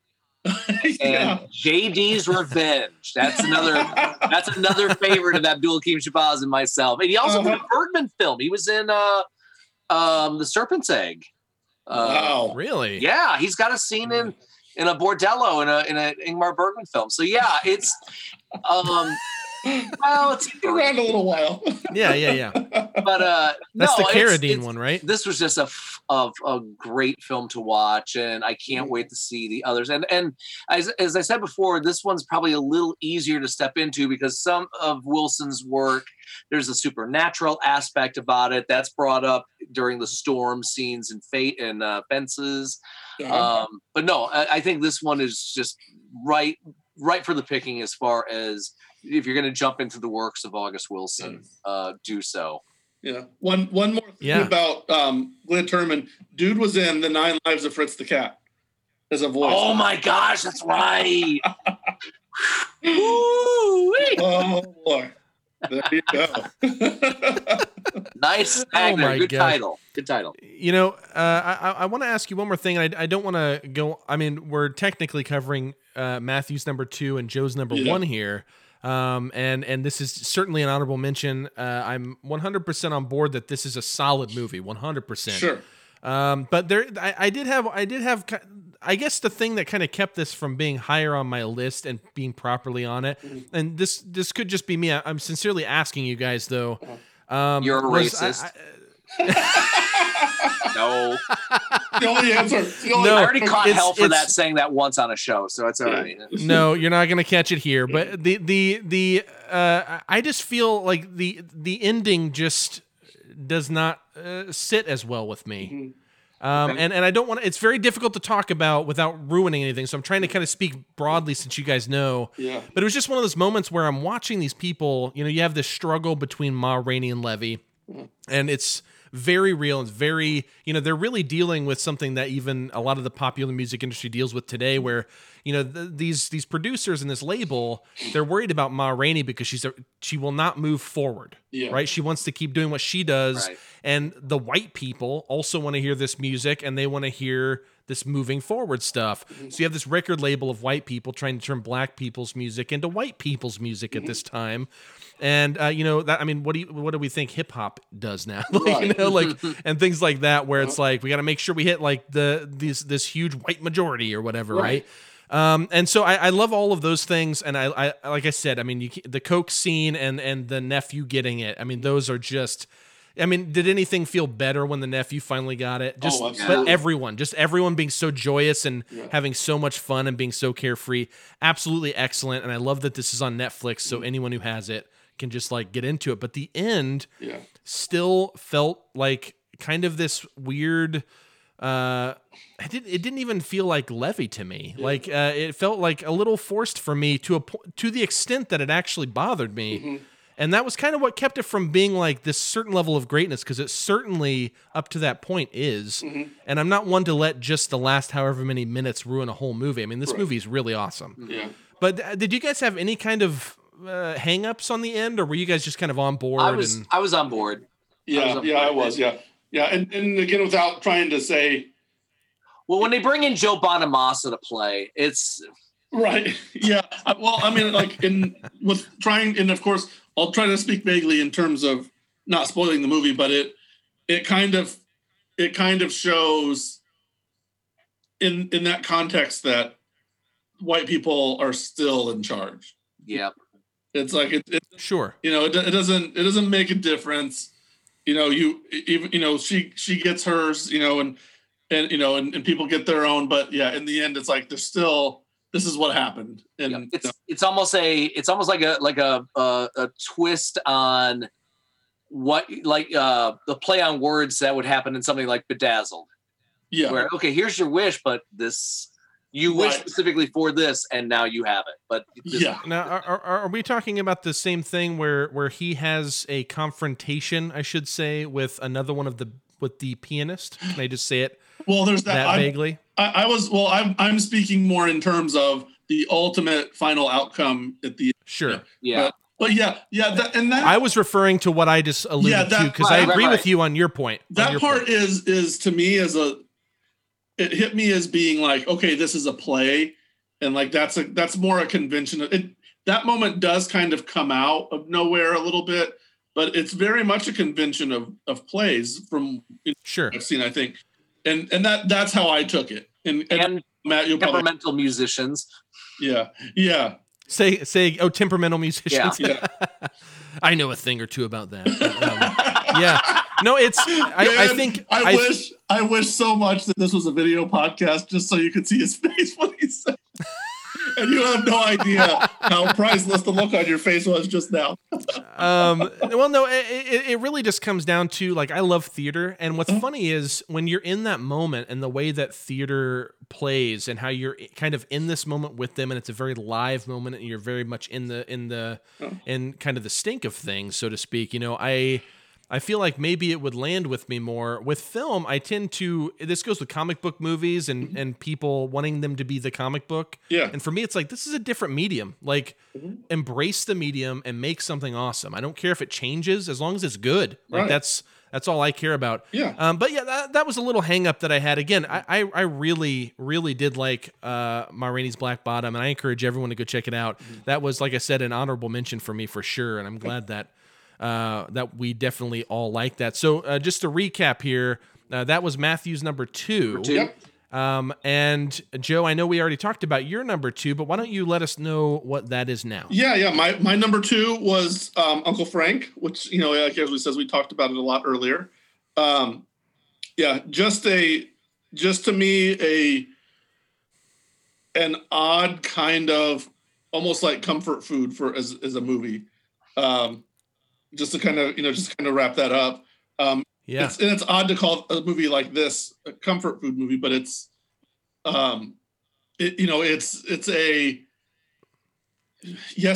wrapped up maybe in a little more cleanly, in a more of a clean bow than, you know, the real life problem surrounding that is, but that, you know, that's what makes it the comfort food is that, you know. Well, I think also, you know, when I think of it too, I think of with Uncle Frank, I mean, it hits all of the emotions, not unlike something like a Ma Rainey's or anything like that, where it's like there are happy moments, there are sad moments, there are intense moments, you know, like it hits kind of all of these things in such a genuine, or at least I won't even say genuine, because sometimes, like I said, it might feel either a little hyperbolic or a little of this, but it just worked for me, man. And I'm with you. The comfort food things make sense to me because it does kind of deliver on all of those levels. But yeah, so your number 2 is Uncle Frank. Matthew, you watched that. And so get off my my number 2, we've actually already talked about as well. My number 2 is Brandon Cronenberg's Possessor. Okay. Big fan. And dude, this one, it's crazy because this is when I started this huge cram, right? This is one of the first movies I watched. Ooh. So it's kind of crazy that I didn't over time lose my affection for it, because you just see these really good ones. And I got to stress this too. Most of the movies I feel like I watched were like 4 out of 5s for me. Like, I really liked a lot of movies. Yeah. They might not be on my list, but most of the ones you guys have mentioned, a lot of others that we'll talk about on our 2020 wrap. I mean, I loved a lot of movies. Unfortunately, not a lot of movies went above a 4 out of 5 for me, but like the ones that did are on this list. And Possessor is a solid like 4.5 out of 5 for me. Personally, I really, really, this is just an Austin movie. Like, you know, like, I mean, like there's just, I mean, the level of violence and the shock behind it, like when done in the right context, and I would consider this the right context, as well as his father's movies and many others. I mean, I'm not one for violence for violence sake, but man, when you're talking about an assassin, a corporate assassin, right? Yes. You know, I can't think of a better time to have that kind of extreme and kind of gut-wrenching violence. All those shots whenever she's like going into people's heads, I love all like the melting wax figures or whatever that shit is, man. That gets me going. Like that's my, that's, I don't even know, dude. It's so good. And so this movie really impressed me, and it's a solid number 2 pick for me. It's not just like, man, I thought this was really cool and unique for this year. Sure. Yeah. No, this is like just my kind of movie, you know. I've seen what makes me sad is I've seen this on people's honorable mentions, but I can't think off the top of my head anyone else that's put this in their top 10, which after I formed this, I learned that, and I was actually very surprised. I don't know why I was surprised. I also understand that there are a lot of fucking good movies this year. Yeah. And I could see why people would really, like, I think most people would probably choose something like a Ma Rainey's Black Bottom over like Possessor. You know, like I totally get that. But man, this is very much an Austin movie. I know we already talked about it, so we can move on, but Brandon Cronenberg's Possessor, that's my jam. You can check that out on VOD. You can find it, you know, Amazon. You have to rent it. I don't think it's free on there, but I would encourage you strongly, pay the $3.99, watch the movie. It's a good time. Yeah. So, Matthew, moving to you, man. Number 1, what's your choice? My number 1 is Nomadland. And that's right. Fuck you, Joe. Hey, screw that movie, man. No, you screw that movie, man. Don't tell me what to do. Yeah. So the film that Chloe Zhao did before this was a wonderful film called The Rider. And yeah, I never saw that. By the way, it's kind of it's like a rodeo version of The Wrestler, in a way, because because it's this bull rider who's injured. He's got to stop doing it, but he lives in a rodeo town in South Dakota, and there's nothing else for him to do. I mean, you work at the grocery store or drugstore, or get back on and ride. And so in that one, it's all non-actors. And so the fact that she takes that world, and that's South Dakota. This is, of course, the Southwest for the most part. She's able to take that same concept of non-actors and then throw 2 heavyweights with Francis and David, and it's seamless, I thought.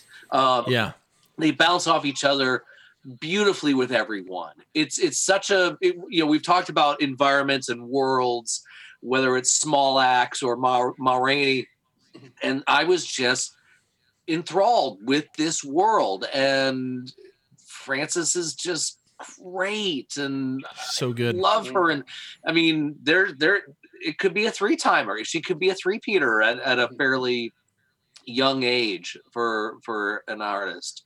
So Yeah. And as I alluded to earlier, the fact that I kept thinking about this film, especially with COVID, where are these people now? We know this film was shot before that, but what is happening to the nomads now? I still think about that. Yeah. So I was really, really wonderfully drawn into this world and just enjoyed the hell out of myself watching them. It's one of those, I was like, I don't know if I could do it. Living in your van or living in your car and then going from regional job to regional job. Some people can do that. And, I think the point of film is that we were able to dive into a world other than our own. We do that with books. We do that with plays as well. But I never thought I would enjoy such a deep dive into this world. And I did. Yeah. I want to say one more thing about this movie.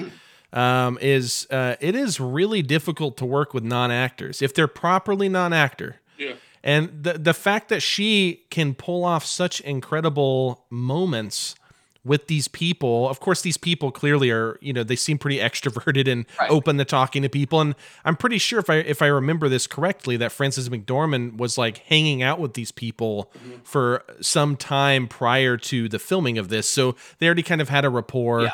And all of that, but man, it really is impressive. And I mean, again, my number 3, I really love this movie, and Joe sucks. Anyways, I didn't say that. Oh my gosh! All right, so again, just to recap here, Matthew, your number 1's Nomadland. Right. Joe, yours is Ma Rainey's Black Bottom.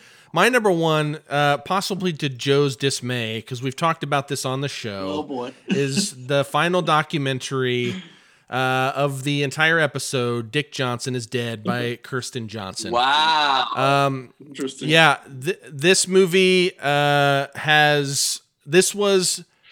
Okay, so I had seen... I'm trying to think of which movie it was that I saw prior to this. There was some movie. I'm thinking of Ending Things was probably the first film from 2020 that even had a chance of me liking it to some extent. And that was in like the summer. And then I saw Dick Johnson is Dead because I listened to an episode of Film Spotting when they were talking about Dick Johnson is Dead. And it sounded so interesting to me. So we were this is like our 3rd episode of this podcast or something when I was talking about this, and I was only watching horror movies at the time because in October we were doing our horror films list, and I just decided to take a break from horror, and I put Dick Johnson is Dead in. To this day, it's still kind of a horror movie, I guess, but no, just kidding. But it's. Dude, to this day, I still love it, and even prepping for this episode or these episodes.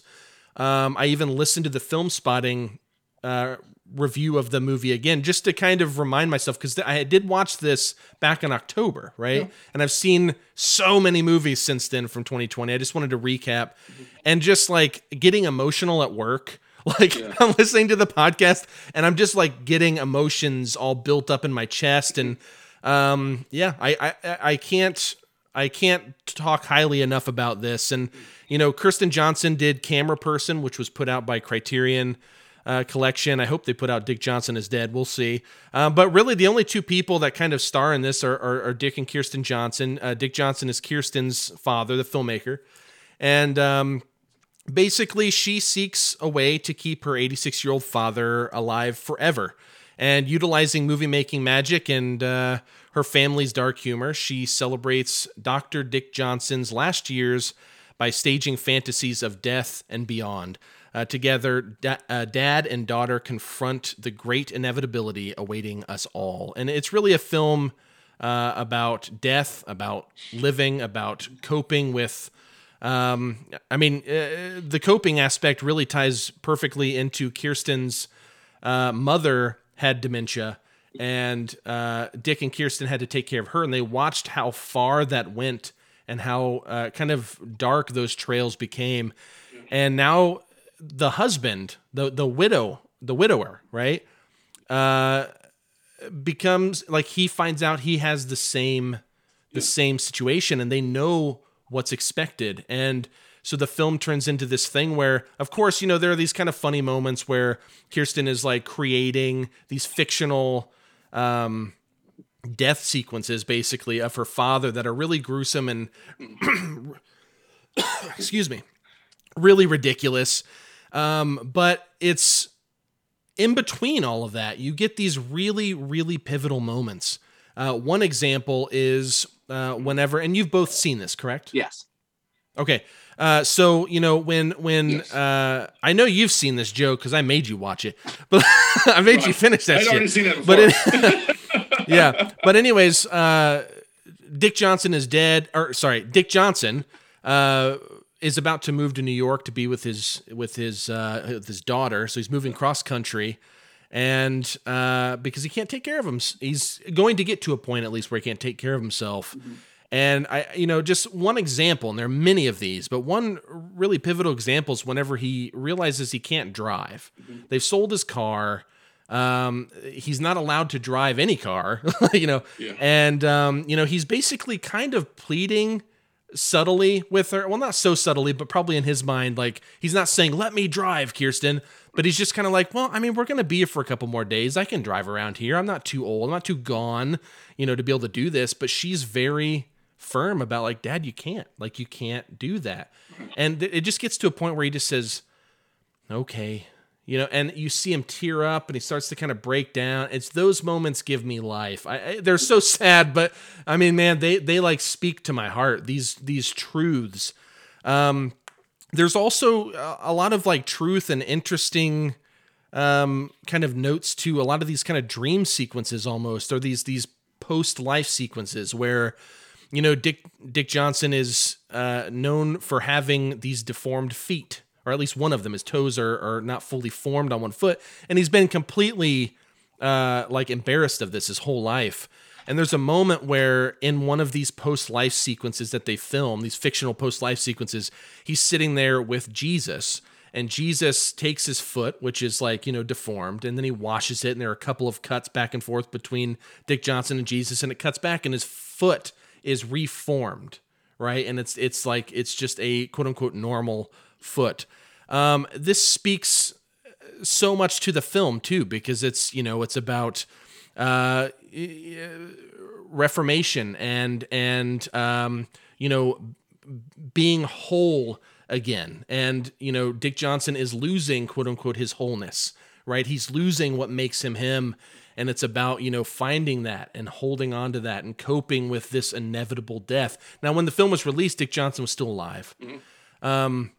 But I don't know if you guys saw the Roger Ebert doc that Steve James did a few years back. Mm-hmm. I'm spacing the name right now Life for Itself. some reason, but Life Itself, that which I think is a masterpiece. Film that year.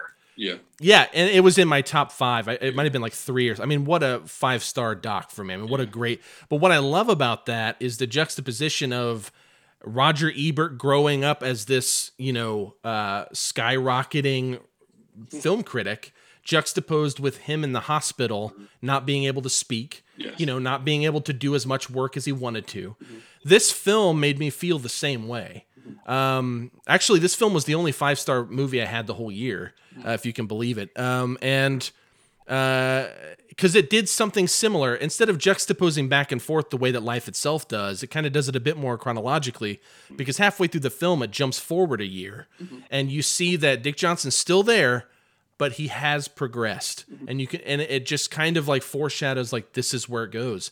And they deal with loss through having like this fictional funeral that his friends have actually like very kind of raw and strong reactions to. Yeah. They actively discuss his wife, her mother, and like what they can expect. Dick Johnson was a psychiatrist or psychologist, one of the two. I think psychiatrist. He never shies away from it. He knows what's going to happen. And their honesty is something that, my dad and I have talked a lot about, because my dad's biggest fear is having dementia and losing his mind. Like, you know what I mean by that? Like not being able to think clearly and for himself and not be able to recognize me or my brothers. That's his biggest fear. So also, I made my dad watch this too, because not to scare him, but he was interested. He wanted to. So just, I feel like that sounded really sadistic for a second. But I mean, like, I told him about it and he's like, I want to see this. This is like, I want that truth. I want to know what that looks like. I want to know how people deal with this. And, every time I think of Dick Johnson is Dead, it makes me emotional. I think it's an incredibly powerful film for me personally. I have no real direct experience with people with dementia, but for me as well, my whole family is mostly a series of people that picked up a trade or they're pastors. Like this are the two things, right? Yeah. Like my dad is an incredible like construction, HVAC, like all that stuff. He's super good at his trade and he has a good reputation for that. I am a thinker. So I didn't learn any of that shit. I call my dad. Right. He fixes everything. And then I think for him, right? Right. Like I'm the thinker of the family. I'm the guy that got the master's degree. I'm the guy that did this. Watching not only Kirsten go through this with her father, but thinking of me eventually and my daughter who's 9 right now, but thinking of her being in Kirsten's perspective and me not being able to think, which is what I do. I mean, I don't know what else to say, guys. This was like leaps and bounds my number one. This wasn't just barely. Like this was a clear front runner and has been my number one since I watched it. Which at that time didn't matter because I think I'd seen like 9 movies or something. I didn't even have a top 10, but it has from the beginning stayed with me. I would love to hear your guys' thoughts. I know that you guys aren't going to be as hot on it as I am, but I'm curious like what you guys might have gotten out of this and just any thoughts, Matthew. Well, it's God, talk about timing. My father-in-law passed away on Friday morning at the time of this recording a week ago Friday, and he had Alzheimer's and then other things kind of added on to it. But so I've actually got to witness this, the moment when he wasn't able to drive and the moment when he had to. So it hits hard. It really does. I mean, and this film, it's probably in my top 10 as far as documentaries. It's, I guess if I were to do a list as long as Joe's, it would be probably in my 20s. And it's funny as you were describing it. I'm like, it's like if Charlie Kaufman wrote Harold and Maude, in a way. But now that this has happened, it's funny because my wife had heard about the film and she's like, do I need to watch this? And I said, I don't know if you're ready for it right now. And now that he's gone, I'm probably going to have to wait a while before I want to revisit it. Yeah. I do remember the film Away From Her, which was, I think, my top film that year with Julie Christie going through all. Yeah, it's terrifying. It's absolutely terrifying. So I think I'm hoping, and that was one of those documentaries that I think got a wider audience because of streaming. I think it would be, I think it would be really hard when you pitch that story and then say, all right, let's go to Landmark and go see it. I mean, it's not a jaunty trip.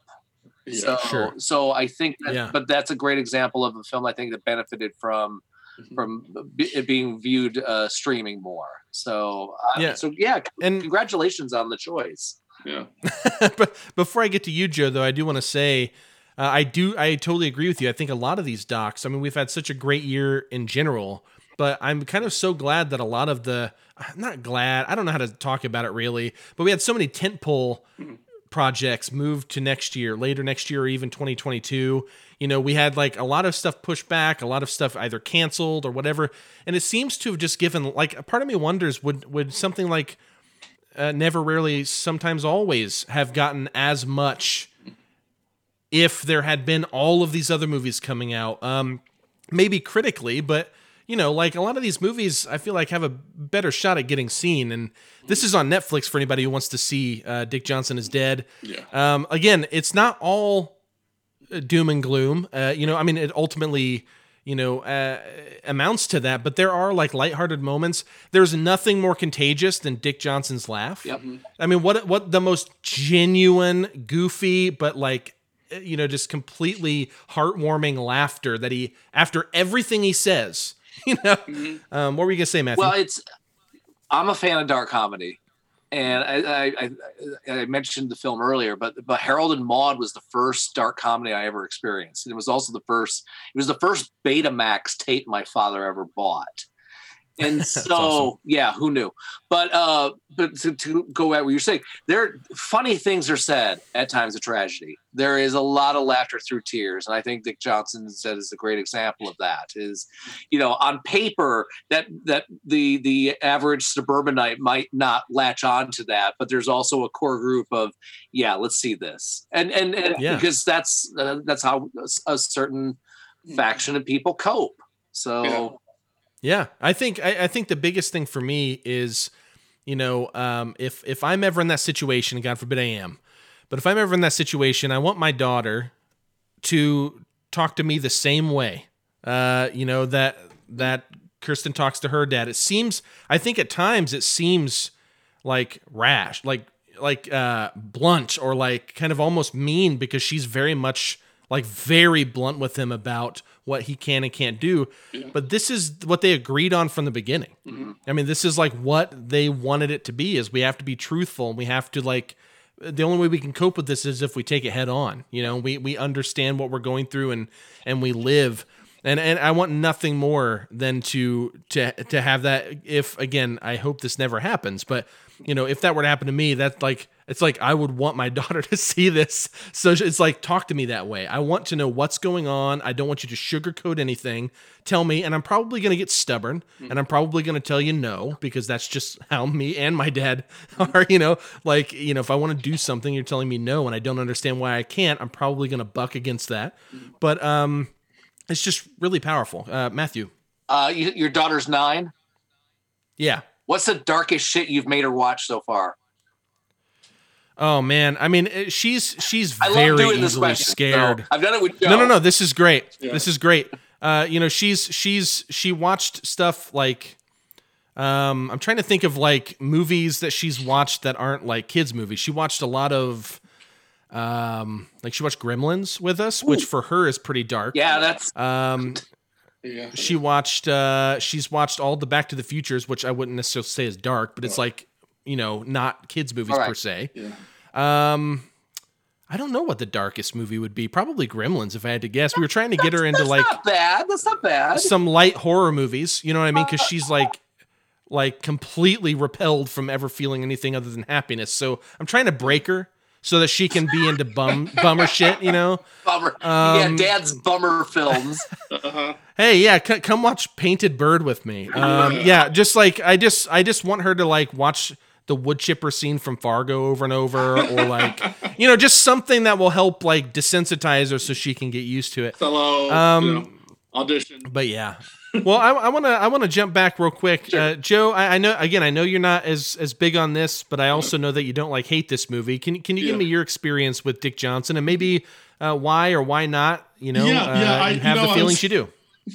I was sitting there and I was watching you talk about this movie, and and you're talking about like, well, you're close to getting emotional, and I could see it too in your face, and I was like, I don't have anything negative to say about this movie right now. I was again, I think this is the same phenomena in my mind, that this wasn't about COVID, this wasn't about our idiot former United States president. You're saying that this is Nomadland Part 2. Is that what you're saying? Well, that's what I'm saying. The reason why it didn't resonate with me as much as as much as it has for other people, probably has something to do with that. There were a lot of really strong documentaries that I loved this year, and this one, for whatever reason, wasn't. When I saw the preview for it, I saw the trailer for it, and I thought that's a really cool idea. And then I watched it, and somehow it was different, and it just didn't catch for me. And the only conclusion I can make is that it was me. It wasn't what I. Oh, of course. And so I'm gonna. That's where I'm gonna go with it. That's all I'm gonna say about it. I think is that it wasn't. I think I watched it in a different place than I could have been. and it didn't hit me the way that it could have. Now you guys talked about some of your experiences or lack thereof with dementia. My grandmother had dementia. She was in her 90s and in her late 80s, and she, I remember she always recognized me, but I reintroduced her to my kids every time I saw her, So Joe, you sounded like me with the painted bird. Right. No, seriously, because that, the streak of films that I had watched, setting up and then going and enduring that. I mean, that's a timing. I mean, it's my problem, but we've all had examples of that, I'm sure. Yeah. Oh yeah. Oh yeah. Yeah. And there's so many, and it's happened, I mean, I've been doing this since 2004, and, Matt, I know you've been doing it longer, but, there's that time where you're in the middle of a glut of movies, and Austin, you experienced it at least this year, I'm sure. And you start watching a movie and you're like, okay, how long is this movie? 2 hours, 20 minutes. Like, this is good. And now your attitude is like screwed, right? Because you're like, I got 4 more of these to watch. And it becomes about you and not about the movies anymore. Yeah. So that happens. Not that this movie is excessively long, because it's not, but it's I think in the middle of it, the subject matter, once it started going, and I was just like, I kind of want to see, something about, I mentioned 76 Days or Totally Under Control or All In. There's all these other documentaries that are about things that I'm thinking about every day, and and I'm like, and I've even been talking, like, there's going to be some damn good documentaries made about the year 2020, about all the things that have happened. And so that's the stuff that's going through my mind. And so something like this, I watch it and I'm just like, I'm not paying attention to it, Well, I don't know, Yeah. because those documentaries about 2020, they might just float away like a miracle. Yeah, right. Right? They'll be gone by Well, Easter. Yeah. Well, Yeah. Well, definitely after November 3rd, they'll all. So, Yeah. Yeah. I feel like because I feel kind of the opposite, Joe, and this might be actually where we kind of diverge. Because one, Dick Johnson is Dead is very much an Austin movie as well. Sure. Because what is it? It's about people, right? It's about it's about like probably the most human thing on my list, which is about like people dying and coping with death, and in this case, like preceding that death. And trying to learn. And so it's very, very much an Austin movie. I get that. But also, like, my fear is movies like Totally Under Control, and I haven't seen 78 Days, so I can't speak to that. But is it 76 Days or 78? 76 days, yeah. 76. Sorry, I thought I was wrong there. That's deep. But but something like Totally Under Control, I loved, and we talked about this on the bonus content and earlier. But like, that's a movie where it's very informative, and it's going to I wonder if when we look back 10, 15, 20 years, will it be a great documentary, or will it just be very informative of this time? Is it going to last the test of time, or is it so in the now, which makes it just as important right now? But is it an in the now moment that makes it so good? And I tend to lean toward the latter, but I could be wrong. No, I agree. But Dick Johnson is Dead. Those are the movies, or like the documentary Crumb, which is another one of my all-time favorites. Or like these types of docs are the ones that really last the test of time for me and feel almost timeless, despite maybe some of the decor or the way people dress or like whatever the thing is. Yeah. This is just a movie I think will never stop sitting with me the way that it does. Does that make sense? Yeah, absolutely. So anyways, that's my number one. Dick Johnson is Dead. Well, I want to do one last thing before we finish up. I mean, we've been talking for a long time, and Matthew, I cannot express how thankful I am that you've taken this time and been really cool to help us do this. Joe, same thing. My pleasure. But you always do it, Joe. So we're on the same team. But Matthew, thank you. I want you to do me a favor. Let people know where they can hear you. Talk more about movies again before we go. Just what do you got going on? Film Sociology is a podcast at WFYI.org, WFYI.org/listen. They normally go up Friday evenings if the computer doesn't fart on me like last week. Or this someday if you see us on the street, we'll tell you about the recording of this session. That's right. Yeah. It's been outrageous. My Betamax VCR clock still blinks noon. That's how technologically bad I am. But anyway, Film Sociology is at WFYI.org. I also do the Blues House Party on Saturday nights and Stolen Moments on Sundays and Tuesdays. I'm on Facebook. I'm on Twitter at Matthew Sosi. So yeah, that's where you can check all that out. Yeah, I'll throw some of that in the show description as well, and definitely if you want to, listeners, go check him out on Facebook because he always asks for what we've seen recently. Yeah, and I've had a really great time with you recently because I've been watching like 30 movies in the week that you since you did. So my goal, since you took 2 weeks off, or not two, but 1 week you did our favorite film of 2020, and then you came back to just like what have you seen? Right. 2 weeks for me, I think I put like 25 movies on there for you. I think you also were the smartest one. He won't read the whole list. Yeah, you're right. I wrote the whole list. I had one musician. I had a friend in Chicago who goes by Johnny Iguana, and he sent me like 12 pages of film titles. And I finally says, dude, I'm sorry. I can't. I just can't. So that's crazy. Yeah, I mean, it turned into a game for me where it was like, all right, at first I said, sorry for the long list, which you gave me shit about. And then you read the long list. And then at the end, I'm like, you asked. Yeah, I did. But you didn't read that. So. Okay. Well, I'm just kidding. What has been, and it's funny because I because I'm not comfortable to go into a movie theater, the fact that I'm rattling off lists and the fact that I'm hearing people say, hey, I watched so-and-so because you mentioned it, or somebody like you or somebody else would bring up a title and went, hey, that's on my watch pile. I should just, get that out of the pile. I'm sure we all have piles of movies that we just haven't touched. Mm-hmm. And that's kind of what we're going through. So, yeah. But yeah, I it's almost a public service, and it's kind of weird film nerd therapy that we're sharing with each other, our titles. And to draw back to our Ball State the alumni, Ball State University, the Ball State University, not chirp chirp. Shout out to Wes Gehring, we love you. Yeah, well, no, that's what I was going to say. It's like a Gehring class. Every time I would take a Gehring class, the first 10 minutes were, so what have you guys watched this week? Yep. And then we just rattle off and talk about it. And that's one thing I love about your show. I also listen to it on Apple Podcasts. I'm pretty sure it's pretty much on anywhere you get podcasts also. So definitely go check out Film Sociology. I'll have that in the show notes. Again, Joe, Matthew, thank you so much for being with us. We've been through hell in this recording, but we made it through. Hell's a small town in southern Michigan. That's right. Absolutely worth every second of it. All right, guys. See ya. See ya. All right. See ya.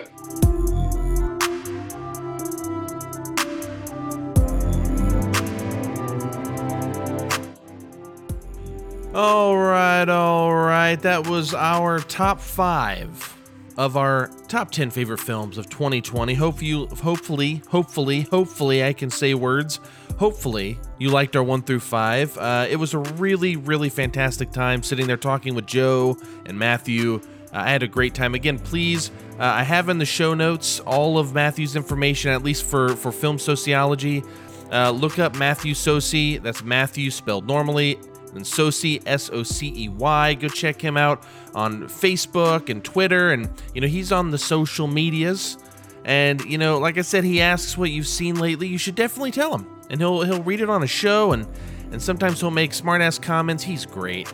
So anyways, hopefully he'll be back on sometime. I know, of course, Joe's going to be back because he's like a fucking cancer. I can't get him away. But I love you, Joe. Anyways, I hope you guys had a good time. If you agree or disagree with any of our choices, by all means, feel free to hit us up on social media. Facebook.com/MediumCoolPod. Search Medium Cool Pod on Instagram and at Medium Cool Pod on Twitter. Or if you get real fired up, you can email us at mediumcoolpod@gmail.com. And don't forget, make sure you subscribe to the show wherever you're listening to it. Subscribe, follow, like, whatever. If you feel so inclined and if you're willing, please, by all means, rate it and leave us a review. It'd give us a huge boost, and we appreciate. I hate that in this world of media, sharing media with people, that stupid things like leaving ratings and reviews matter, but they do. So I sincerely appreciate any and all who help us out. We do this for you, and we appreciate you. So on that note, just remember, we love you. Good night, good luck, and take it easy.